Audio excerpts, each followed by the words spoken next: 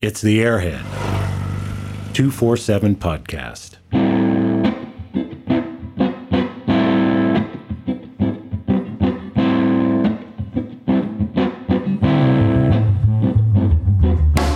The Airhead 247 podcast, powered by Wedgetail Ignition Systems, state-of-the-art ignition for your 247 Airhead. Proudly made in Australia by motorcyclists who love their BMWs. By the BMW Motorcycle Owners of America, who invite you to ride inspired. And Boxer2Valve.com, the premium supplier for all your Airhead replacement parts. Now, let's get this thing fired up. Hey again, everybody. This week, it's part one of our two-part conversation with Duane Ausherman. Duane was on the vanguard of BMW dealerships in the early 70s when the company began expanding and building markets into the West Coast. He later worked with the venerable Craig Vetter on the Mystery Ship program. If you're not familiar with that, you'll hear about it here in a bit. Nearly all of us have referenced Duane's website as a trusted source for Airhead maintenance and service information. And of course, there's a classic photo many of us have seen with Duane, with long hair, a beard, leather jacket rolling around on a /2 VW conversion. I think I asked him about that too. So we've got a lot to dig into with Duane Ausherman this week.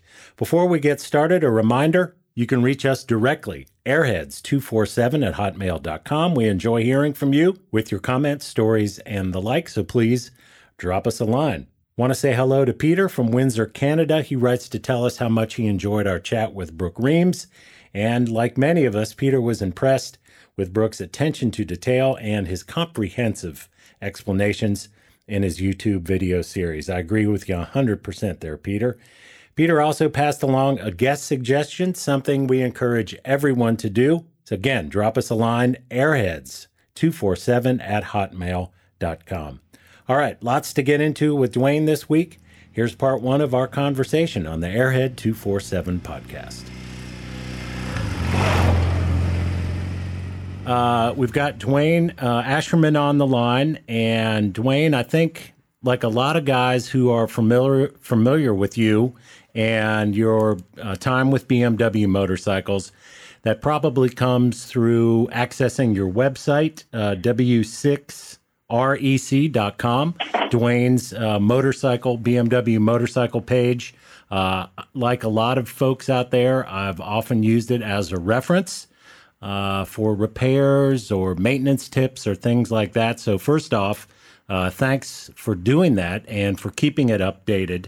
The first thing I want to ask you about, and I know we could go into a lot of different topics here, and we'll touch on some other things, maybe non-motorcycle related. But when I first knew I wanted to speak with you, and as I mentioned, I was familiar with your website, I did an internet search and just typed in your name. And one of the first things that comes up, especially with an image search, is this classic photo of you in a black leather jacket, long hair, and a beard. On a /2 VW conversion. So let's start there. Tell me about that picture and tell me about that bike. Well, I wanted something more than a /2, and that was the second one built. The first one was by a man in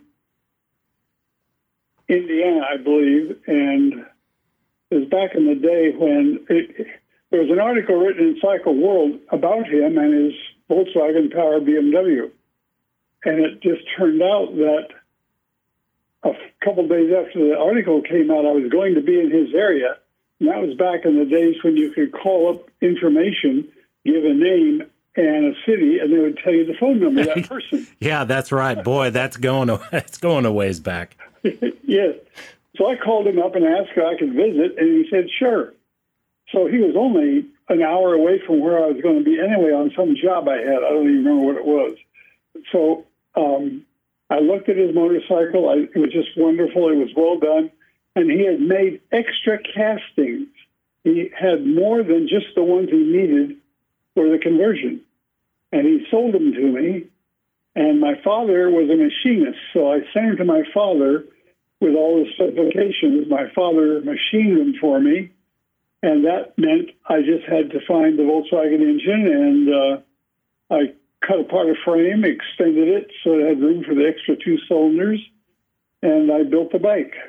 Practically speaking, and I'm sure there were a number of other modifications, and it's not as simple as you said there, but one thing I guess was a big consideration there would be getting the driveline hooked up through the transmission and into the drive shaft, and could the stock drive shaft handle that much horsepower? I mean, that was like essentially putting 2 traditional BMW motorcycle engines into one bike. So talk about some of the modifications and considerations that you had to make with that particular conversion. Well, you have to remember that this was more than 50 years ago, so I've forgotten a lot. That's but okay, yeah. The Volkswagen engine did not have more horsepower. Oh, okay, all right. It just had a lot more torque. More torque, okay. So much torque. It had so much torque that I could put the bike into 4th gear, slip the clutch a little bit at an idle, let the engine idle, and I could pull away. Wow. And its top speed was less than a BMW because the Volkswagen engine doesn't turn fast enough. Even though I used the highest ratio rear end, the 291, I picked that, and in fact, I had a spare because I wanted to, in case something blew up on it. So it was a different motorcycle, and it had very good acceleration until the Slash 5 came out. Sure. And was it, I mean, gosh, you think about just the weight of that engine in the frame, it had to have handled, can we say, differently than just a standard Slash 2? Yes, well, it had a longer wheelbase because I had to extend the frame to make room for it. So it did handle a bit differently, and it was probably ideal for pulling a sidecar. In fact, that became a popular conversion, and one man ended up making a business out of it. You send in your Slash 2, and he would give it back to you with a Volkswagen engine in it. Yeah, Are you aware of that? No, I wasn't. And that makes a lot of sense what you say there about a sidecar conversion as well. So interesting. Yeah, I mean, that reminds me of what we well, I guess modern times, I don't know that it's an equivalent, but, you see those, what do they call them? The Boss Hog motorcycles with the Chevy V8 in it, cramming a car engine into a motorcycle frame. But in that case, it was just, I don't think there was really a transmission or anything. I don't know much about those Boss Hogs, but, in this, like you say, you still had the standard transmission from the motorcycle. I'm surprised to hear that, I just assumed it would have more horsepower and put more stress on the driveline, but I guess that wasn't the case, as you say. Well, you could build it up that way. You could put a Porsche engine in it. You could run it up to 200 horsepower easily. I had no interest in that. That's all. Yeah. I left the engine. I did put on 1350 cylinders. Mm-hmm. So it's a regular, it had been a 1200, and I went to 1350. So was that bike kind of a daily driver for you? I mean, did it perform well and rather reliable, or how did it all work out? Well, that's a strange thing. You see, I built it in Ohio and in Cleveland, and it was getting towards winter, and there wasn't any way I could test it. And my family I grew up in the manufacturing business of farm equipment. Well, we knew from experience that anytime you invent a new piece of farm equipment, you expect it to break. It's going to break, and you have to find out what was wrong and fix it and change the design as much as you need. Well, in the winter in Cleveland, there's no way I could ride it. My intention was to take it to Europe. Well, I couldn't test it, so I moved to California where they had year-round riding, and I could ride it. Well, it turns out that it was almost nothing was wrong with it. It really didn't break. Wow. I was surprised. I just rode it. And being in California with it, that's when other BMW riders saw it and began to, that's what put me in the business. Yeah. I remember reading that in the article you recently posted on that. So practically speaking then, did you physically ride the bike out to California? Oh, no. Okay, all right. No, I bought a van. I bought a used van, put my regular BMW in the van, and I towed the Volkswagen bike behind it. I see. Now, what year was that? I think it was 1967. Okay. So 68. Okay, so a young Duane is making a cross-country trip with two motorcycles, one in the van, one on a trailer. No, it wasn't on a trailer. It was on a trailer hitch. I made an adapter, so it was on the trailer hitch. Okay, I got you. Yeah, so I guess the back wheel was on the ground. Yes. Yeah. Correct. Okay, got it. Okay, so I disconnected the drive shaft so it wouldn't be turning the transmission the whole way. Yeah, indeed. All right, so did you have friends, relatives, a loose plan for going to California, or was it just because you wanted a warm place to ride the bike? It was both. I had a bunch of friends from Cleveland who had moved to California, and initially I stayed with them for a few days until I found a place to rent and reside. And so that's how I got started. And what part of California did you land? San Francisco. Okay. I was kind of hoping and thought you might say that. Folks of a certain age will remember that was also known as the Summer of Love. That's right. Right? Yes. 1967. So you were in the heart of it in San Francisco. Haight-Ashbury, the Grateful Dead, Ken Kesey. I mean, lots of things going on there.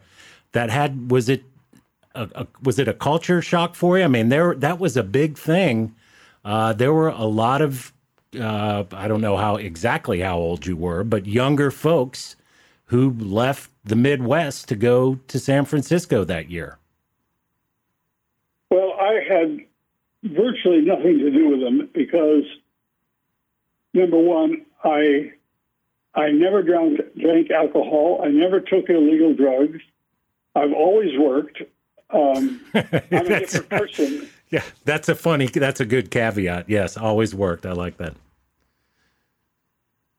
So that was an oddity, those people, to me.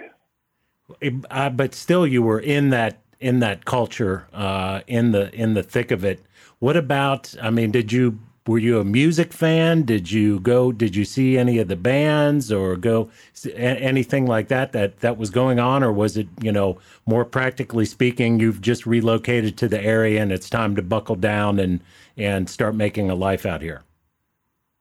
Well, I ended up very quickly meeting some people that were BMW people who were important. They had nice positions, and I had free access to one of the.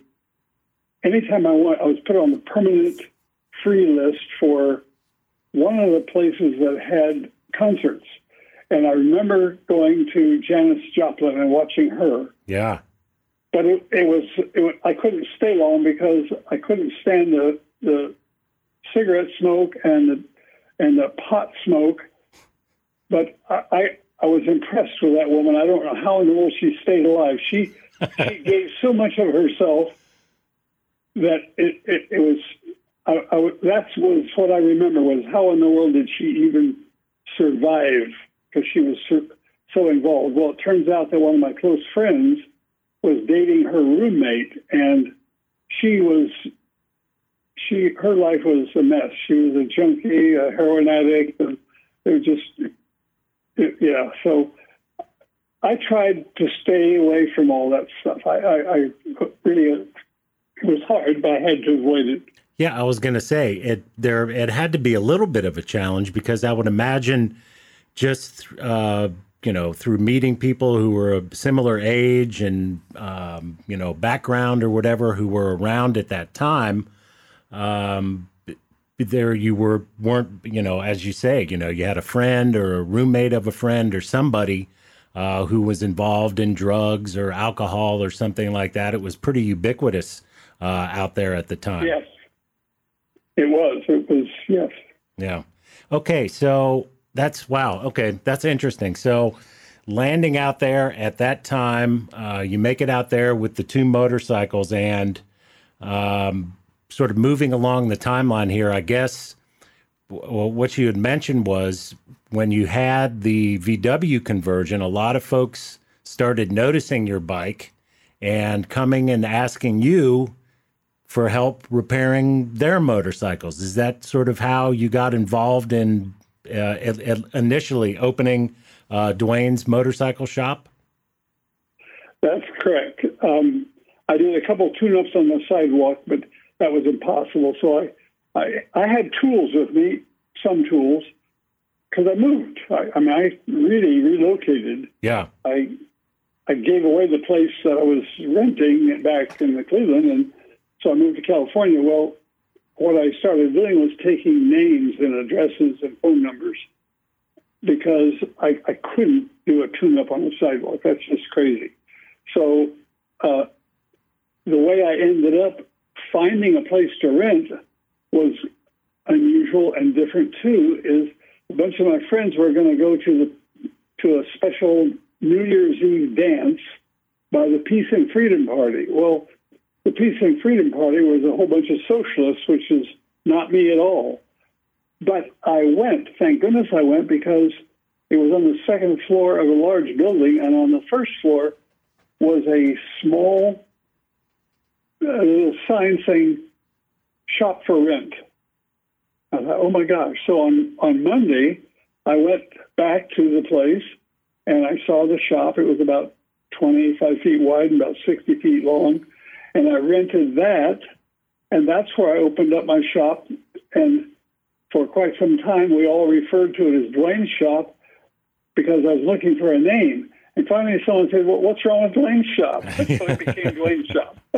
Tell me a little bit about the neighborhood and the area that shop was in. Well, it was on Colton Street, and Colton Street was a dead-end street. It started a few blocks away, but after it went past my shop, about another 200 feet, there was a right turn. It went about a half a block and made a little short right turn into a dead alley, so you had to turn around. And that turned out to be a problem for several reasons, but not exactly for me. But there was I would close my shop at 6, and I'd be out of there by 6:30. I would go home and eat, and then take a nap for 2 hours, and I'd often go back to work, because then I'd be alone and I wouldn't have to answer the phone. Nobody would disturb me, and I could work usually until about 2 in the morning. I go back home and sleep until 8. Well, one night, a young woman walks in the shop. I look up and say, "Can I help you?" And she said, "Is it okay if I stand here?" I said, "Sure." But of course, it was obvious something was really wrong. And eventually I said, I think you have a problem, and if you're willing, I said, "What's going on?" She said, I escaped an attempted rape. And I said, "Well, we need to call the police." She says, "That won't work, because it was the police." Oh, good grief. Yes. Wow. So, yes. And I wish she'd told me earlier, because that policeman, it was a friend of her father's. He wasn't a policeman. And he was still down there at the other end. If she'd said something right away, it probably would have been a mistake. I would have pulled my truck out and blocked it, and he'd have been blocked in. Of course, now he's a policeman with a gun. Yeah. Probably a good thing I didn't do that. Yeah. Boy, what a chilling story. So was that indicative? Is that story sort of indicative of kind of what the neighborhood was like? I mean, yes. Okay.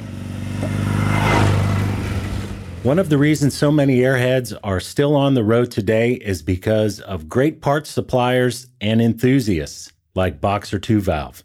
William and Edward Plam at Boxer 2 Valve have years of experience with the 247 Airhead, dating back to their first repair shop and dealership in the early 1980s. Boxer 2 Valve stocks and sources only premium parts and tools, so no need to worry if you're getting a cheap pattern or shortcut part. They simply don't carry them. Boxer 2 Valve has extensively researched which parts are correct for your motorcycle. Just enter your year and model, and you'll see only the parts that fit your bike. That takes the guesswork out of the ordering process. Real-time stock information that is also available, so no need to guess what may be on back order that could delay your project. Also, if you're digging into a repair for the first time, be sure to check out Boxer 2 Valve's video repair series. These cover both twin shock and post-81 models and are great tutorials that go step by step through a variety of repairs and parts replacement procedures. The video series is a great workshop companion, one I've used many times over the years. So, for all your Airhead parts needs, Boxer2Valve.com. That's the number 2, Boxer2Valve.com. And what do you remember about like maybe some of the shops and restaurants and other businesses that were around there? There weren't any. There was nothing like that. Huh. It was a block away, parallel to Colton Street was Market, which was the main street going down through San Francisco. Uh-huh. But I never went over there. There was no reason. I stayed where I was. But in terms of Colton Street and the first cross street, there was nothing but a few industrial businesses that were never opened in a way that I was concerned with. I never even knew anybody there. Yeah, I understand. So what kind of was it only BMW repairs you were doing there? And, if so, what kind of stuff were guys bringing in bikes for, and sort of who was your customer base? Who were your clients when you first opened? Well, it was only BMW. I never have in my life fiddled with anything except BMW. So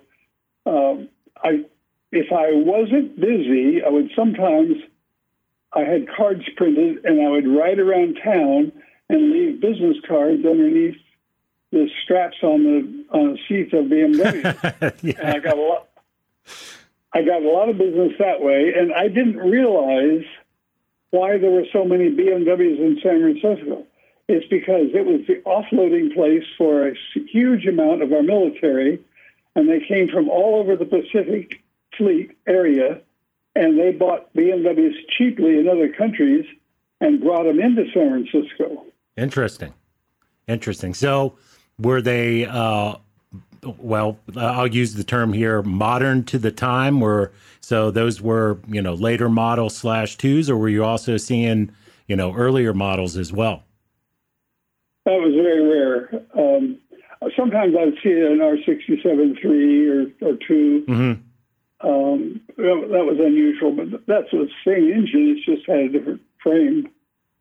And so typically, so I know there was any manner of repairs and things I'm sure you had to fix, but, of bikes of that era, what do you recall, being a typical service for somebody who would bring a bike in? They had to have the points changed. Were the bikes at that time, were they high enough miles to have a slinger service? What kind of stuff were you seeing? Okay, I need to tell you something first. Yeah. I built my business successfully because I lied to my customers. Okay. What really? I told them almost all of them lies, and here's what I did. Okay. See, before I found a place to rent, I watched a motorcycle repair hippie place over in Berkeley, and their attitude was they would help everybody, but all they did was disappoint customers because they didn't really know what they were doing. So what I would do is I would tell my customer, it's going to take me till Friday. They bring it in on Monday. I'll have it ready on Friday, and it's going to cost X amount of dollars. Both of them were lies. I would have it done on Wednesday for less money. That's pretty clever. So they thought I was magic because person after person said, I've never had anyone have a bike ready when they said they would, and here you're early. and I've never had a bill that was less than projected. It was always more. Oh, that's good. That's pretty clever. That's a good. I was a liar. Yeah, I was a liar. So yeah. So what kind of stuff were you seeing service wise on the /2s back then? Almost everything. Yeah. Now, the problem was that, number one, I didn't know how to rebuild the lower end. I eventually developed a solution, but I didn't have a lot of the natural tools. I had made some of it. I had done a little bit of repair work for friends' BMWs back in Cleveland in the good weather, but it was quite limited. I really didn't know what I was doing. And that's why I would go back to work late, is because I had a perfectly good BMW, and I would take parts off of it to test on a bike that was in for service, because that would help me figure out what was wrong with it. Yeah, that makes sense. Now, did you have, at that time, had you started to invest maybe in any service manuals or, from BMW, any technical literature or anything like that? No, because it was all worthless. You see, BMW had a repair manual. It was expensive at the time, booklet, softbound, and it was probably 3/8 of an inch thick. And what they did was they projected what they thought would go wrong. Well, you can't blame them. They don't know what's going to go wrong. Yeah. They were guessing. And that's reasonable. I mean, they did as well as they could. And I found that a lot of things were breaking they never expected. And I found some things they thought were going to break that never broke. Yeah. You mentioned points. There was no reason to ever change points on a BMW. They were good. They would outlast the engine. Interesting. So, where you were getting parts, ordering parts, I assume the distributor, if I'm not mistaken, on the West Coast, was it Flanders? Flanders, but wait a minute. I was an outlaw shop. Flanders wasn't going to deal with me. So how were you getting parts? I made friends with, I did two things. The local dealer was only a few blocks away, and they were completely incompetent and crooked. It was Hap Jones. And so I would often send the owner of the bike over to get parts. He would have to pay for them and everything. Oh, okay. So I didn't make any money on parts. But an interesting thing happened. One of the parts people there found me, came over to my shop, and he wanted me to fix something on his BMW. I said, wait a minute, you work for a dealer. He said, nobody there knows anything about BMW. They're completely idiots. And he said, here's what I will do for you. If you send somebody over and they ask for me, I will sell them parts at a discount. Ah. And he did. Wow. That's a good setup. Well, he hated the people he worked for. So he was happy to screw him. I hear you. I hear you. Well, okay. So I'm curious, and I may be way off base with this question, but given the time frame, the part of the country, did you happen to run across Robert Fleischer in those days? This was really before his time. He was later. Okay. And I would have to think about, I didn't have that question to think about, but we saw things pretty much the same way when we finally met years later. Yeah. Okay. So you predated him by a few years out there, because I know when I visited with him, he described his job, and that may have been at a different time, as sort of a roving troubleshooter for a lot of the dealers back then, and he sort of had the same. I guess you said you guys were sort of a like mind. I don't want to put words in his mouth, but I guess I can kind of paraphrase him and say, he was of the same opinion that a lot of the dealers and service techs really had no idea. A lot of them really didn't have a strong idea of what they were doing. No, because they were a BMW shop in the middle of Hondas and Kawasaki's, and there were two BMWs over in the corner, and they had them for prestige. They didn't know anything about them. Yeah. The first service school I went to when I finally became a dealer, was a total waste of our time. I closed the whole shop, took everybody, including the secretary, and the purpose of it was to convince you that it was possible to repair a BMW. Oh, good grief! So after the first one, I resisted. We were required to go once a year. Yeah. I said, no, I'm not going again to that. What I want you to do is I want you to have a special service school just for my shop. Well, it turned out they brought in Andy, the guy down in New Mexico, who was also very good, and only had his people and my people there at their service school, and they happened to have a couple of engineers from the factory, and we didn't even touch a single part. We simply asked questions. Huh, okay. Because we all knew what the parts were. We didn't need it to open up a transmission. There was no reason. We all knew what was in there. Yeah, exactly. So how long... Now... Go ahead. I also had another process. I would buy every wreck I could, BMW. I parted out lots of bikes that were junk, and I would rebuild the transmissions. I would have as many as 24 rebuilt transmissions waiting for the next year, the next riding season. We'd do that in the winter, because in the winter, there's not much work.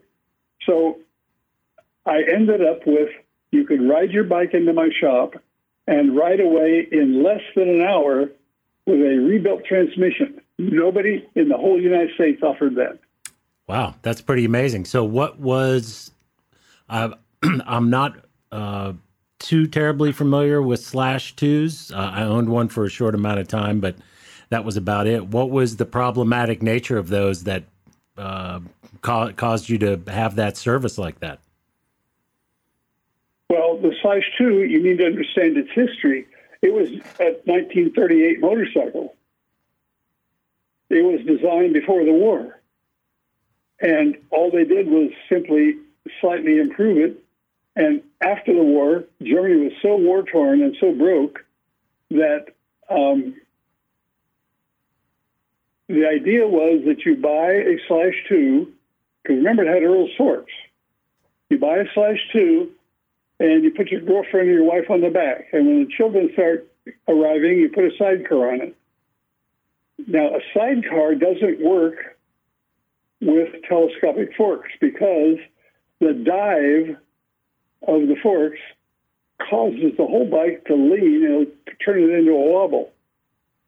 But with a leading link suspension, the wheelbase stays the same, and it doesn't dive, and it's far more stable. It's really a sidecar motorcycle. Yeah.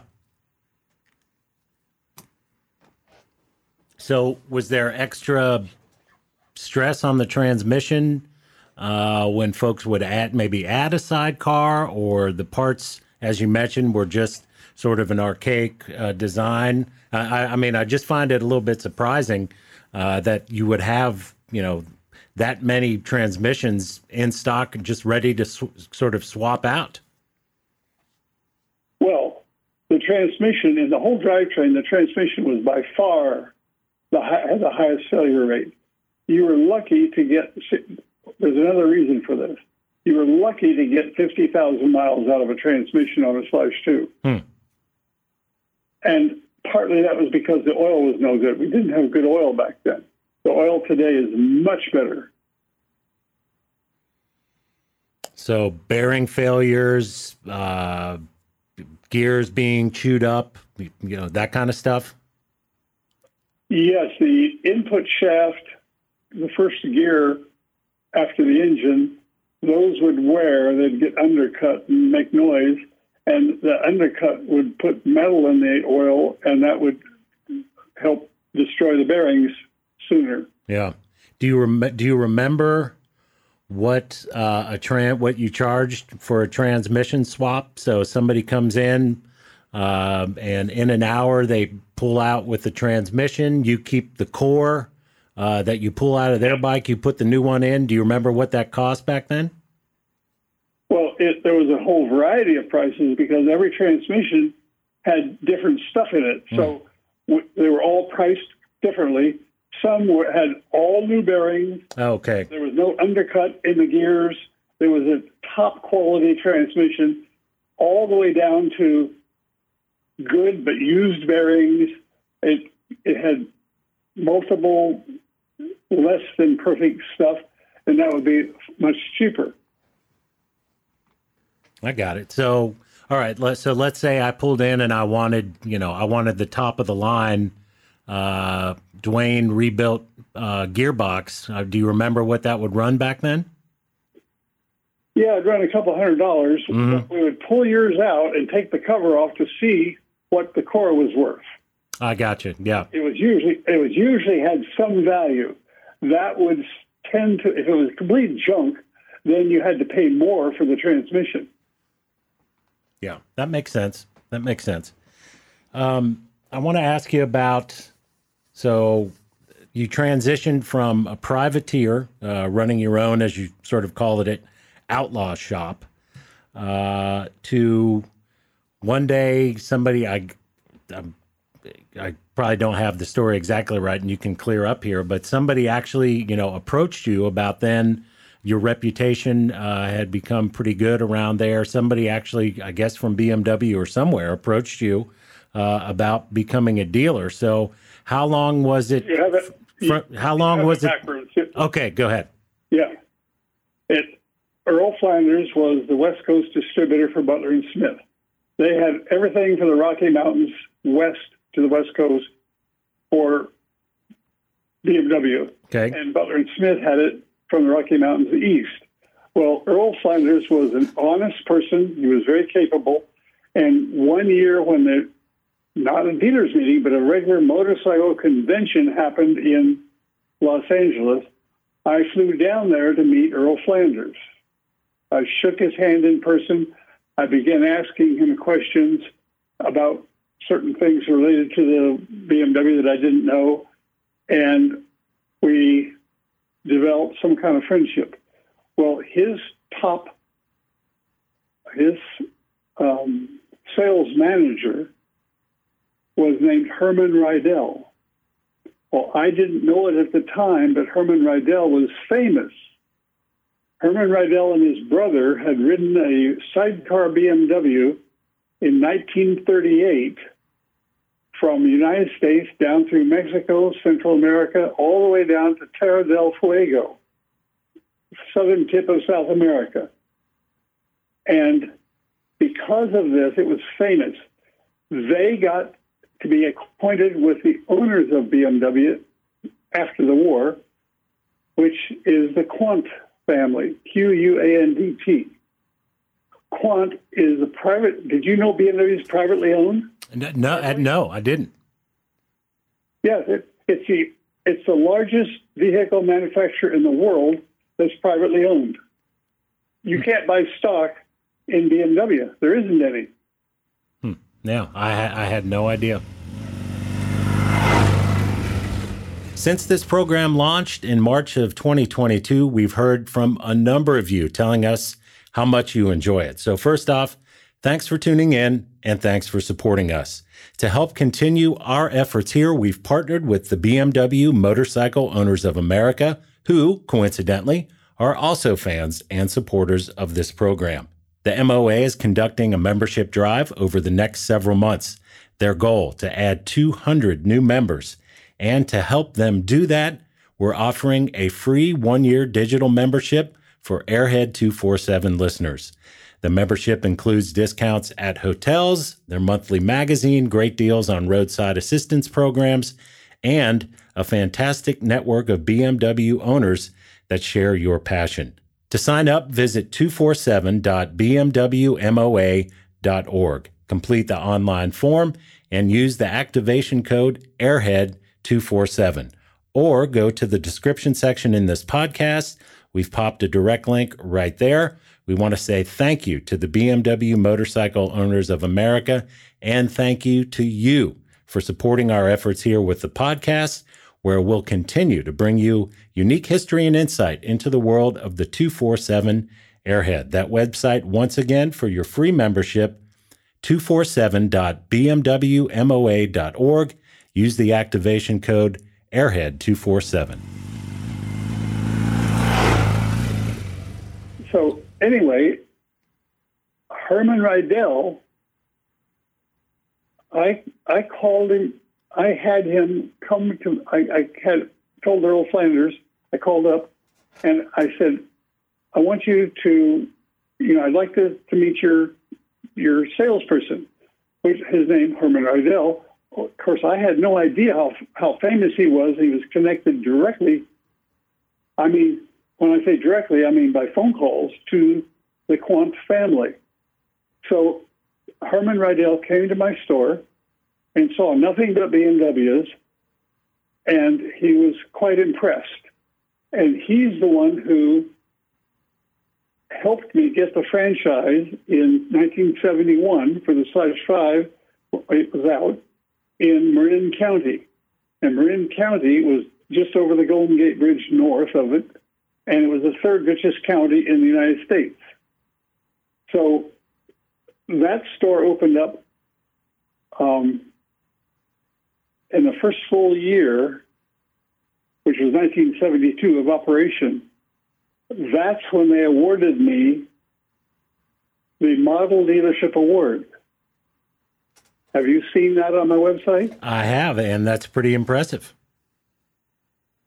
Well, there were 225 dealers in the United States. Yeah. Everybody was in shock because they'd never heard of it. Yeah. It had never before been issued, and it never again was. I was as surprised as everybody else. It wasn't until in the last 10 years that I found out what happened. A call was made back to the Quandt family, and someone told them, it was Herman Rydell, told them, you cannot be successful in the United States with BMW motorcycles unless you are operating like Duane Ausherman does. Wow. That's high praise. Well, yes. But that's because that was my passion. Yeah. I wasn't doing it because I wanted to get rich. I just loved it. Yeah.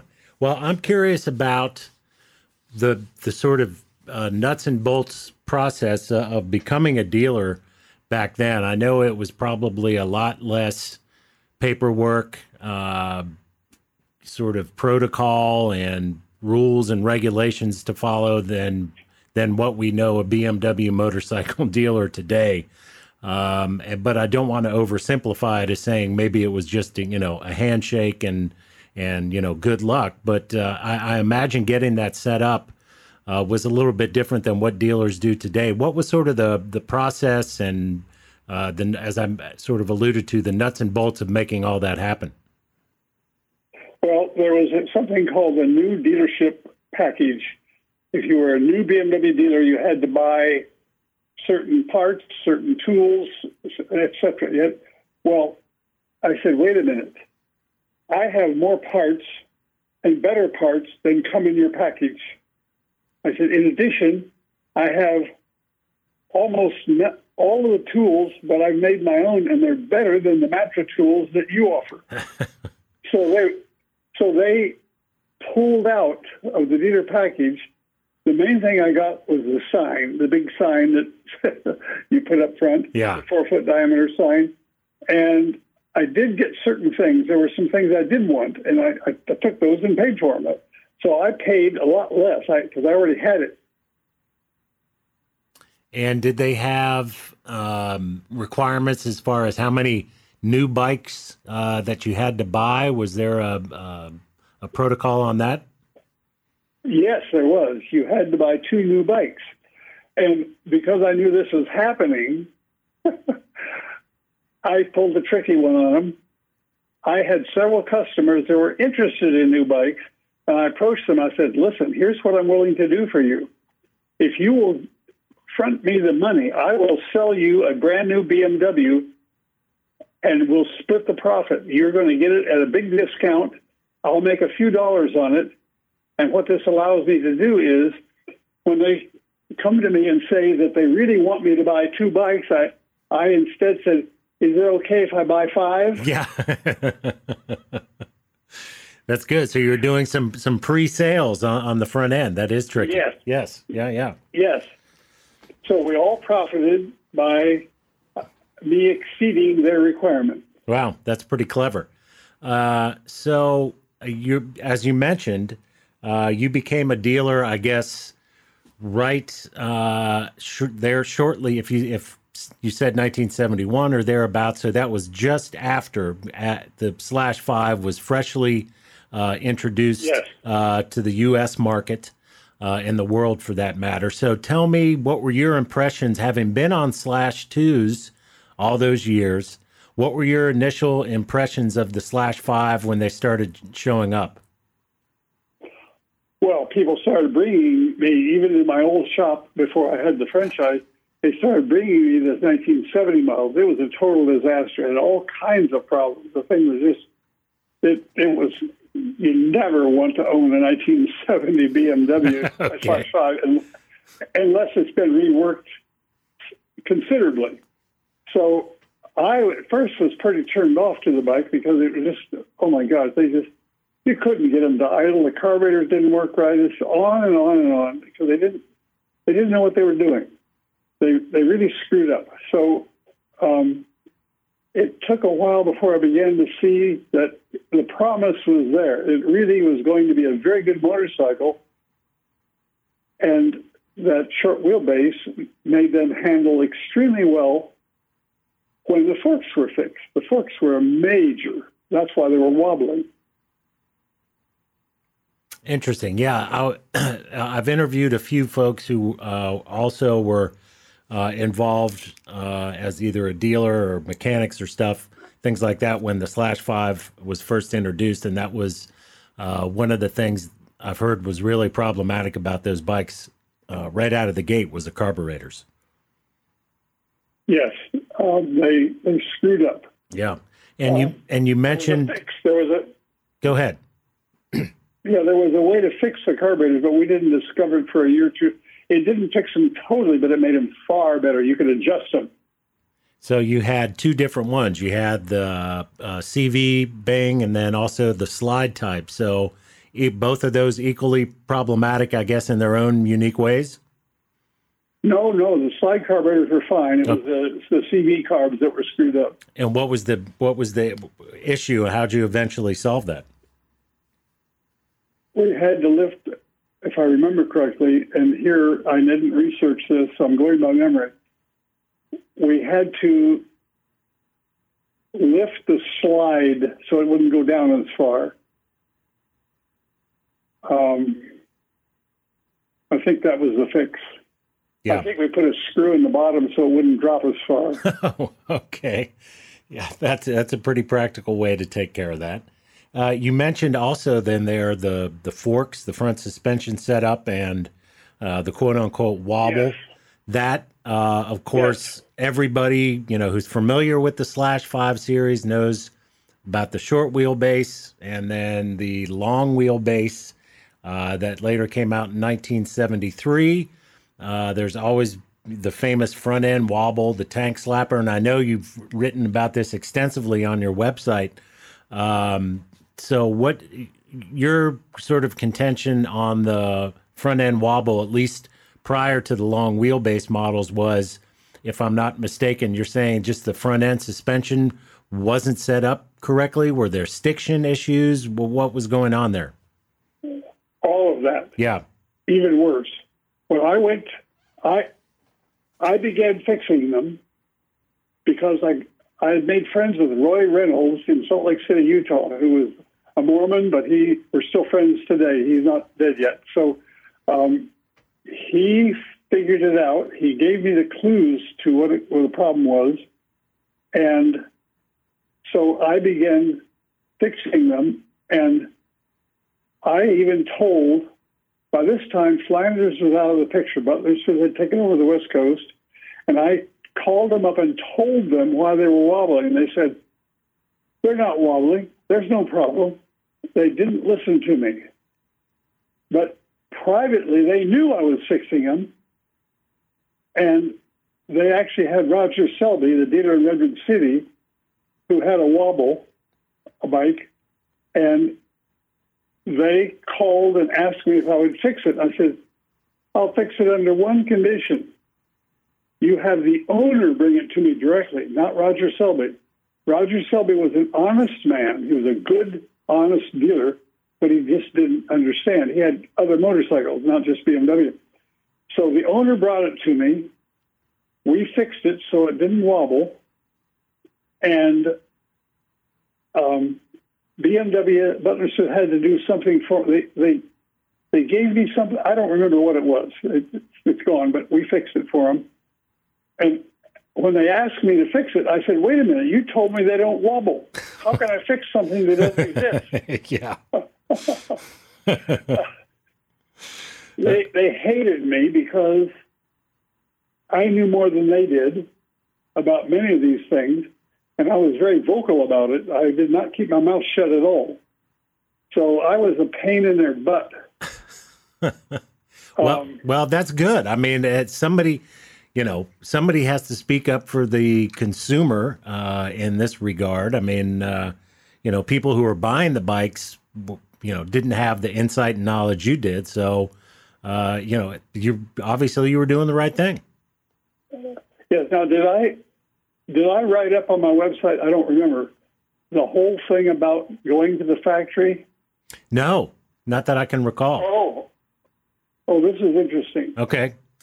One winter, I had mechanics, so they ran the shop, and I flew to Germany in the winter because there was less work to do, and they could easily. I had good mechanics; they could live without me easily.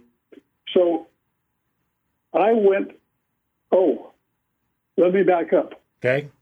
The man in charge of all BMW motorcycles, his name was Horst Spinkler.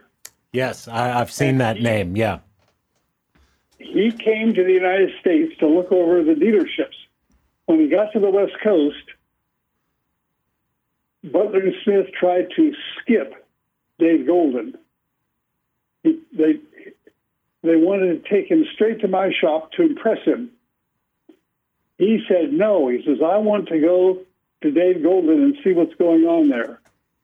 And when he came to my shop an hour later, or 2 hours, whatever, he said, it's the same piss spot it was a few years ago when I saw it.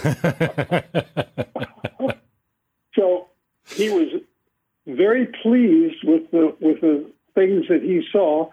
And he said, listen, here's my card. If you come to Germany again, and I invite you, we will unroll the red carpet. You will get the best treatment you ever have.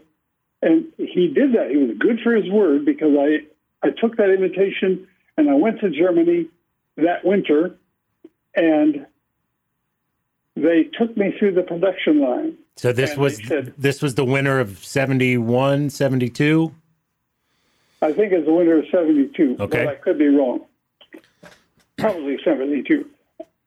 Anyway, so they informed me, an English-speaking engineer and somebody else took me through the production line, and I got to watch every step in the production of the BMW. Wow. And they said, if you have questions, we are even willing to stop the production line for you. I went, holy smoke. Yeah, no kidding. So that took all morning, and we went to lunch, and then the lunch was a social event and just pleasant. It was very little business. Afterwards, they sat me down with 3 engineers. 2 spoke English and 1 spoke only German.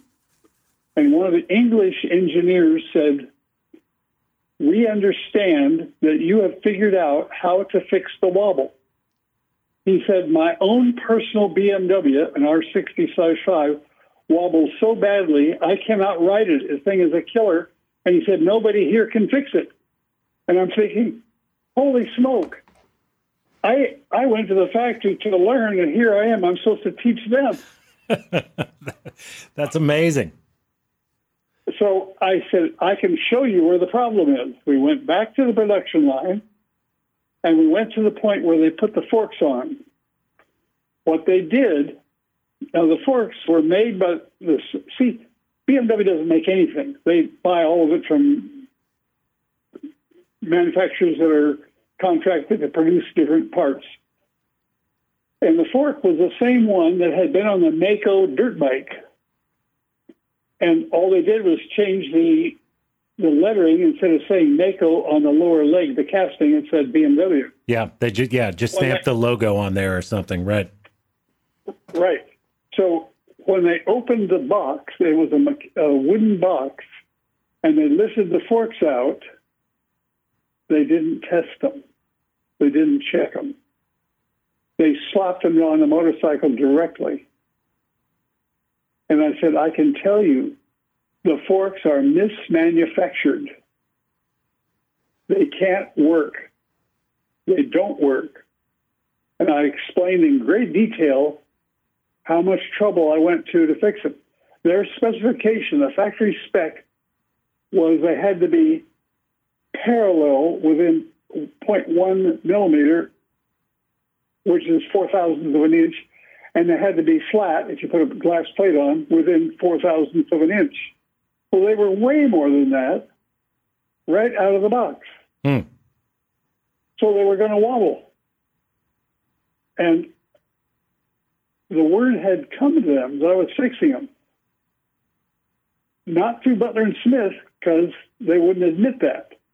I found out later it was all through Herman Rydell and his connection with the factory that they found this out. And so I explained the trouble. In 1972, I recalled every single BMW I sold and every one from a good customer that we worked on, and we fixed the forks on all of them, free. And what was the repair? We had to hog out the top plate because the holes were in the wrong place. So that made it impossible to get them parallel within specifications. Right. Yeah. Right. Then, that's not all. The lower yoke that holds the forks themselves, it clamps around them. They were built so that if you took everything apart, but you just had the forks tubes held in by those, they weren't flat. Oh. So what I would do is I would put a board in to twist it the correct direction, and I would tie it in place for a couple of days. Yes. And that would tweak it, but we wanted to over tweak it because it would go back easily. And so then we could easily pull it back and put it all together, and they stayed. They stayed for, we took them down to 0 thousandths of out of parallel and 0 thousandths out of flat. And that is still the sort of gold standard of setting up BMW forks today for folks who really want to get into the fine detail and do that correctly. I've seen any number of website write-ups and photos and things like that, and that's the exact procedure that people still use today. Well, we did it back then when there was no problem.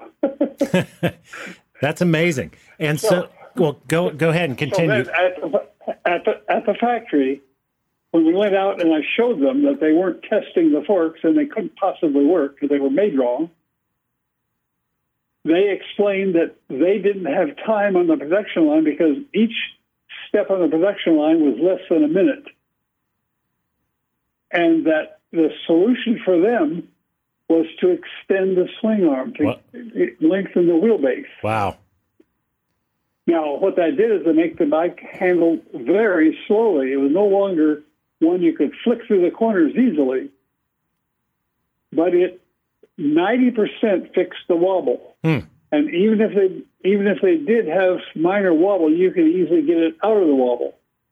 So effectively, they sort of fixed it. If you remember, in late 73, they just welded a 2-inch chunk into the swing arm. Yeah, that's right.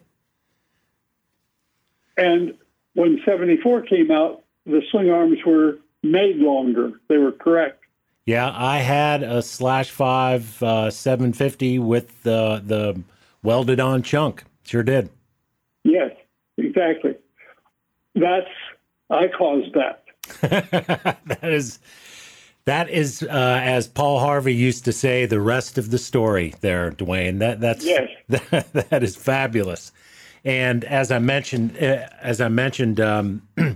website, which we'll be sure to link in the podcast here, W6REC. If I recall, you've got there's also some additional write-ups and I think some procedures that you discuss on that for folks who want to dig into it a little bit deeper.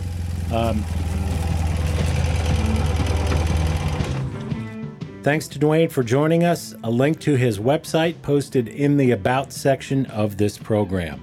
More with Duane next week in part 2 of our chat. As always, thanks for joining us. We look forward to being with you again soon. The Airheads 247 podcast is distributed and produced by From Off Productions. Our theme music is from Jimbo Mathis. You can find him on the web at therealjimbomathis.com. Our producer engineer is Jeff Glover. I'm Darren Dorton. Look forward to catching up with you next time.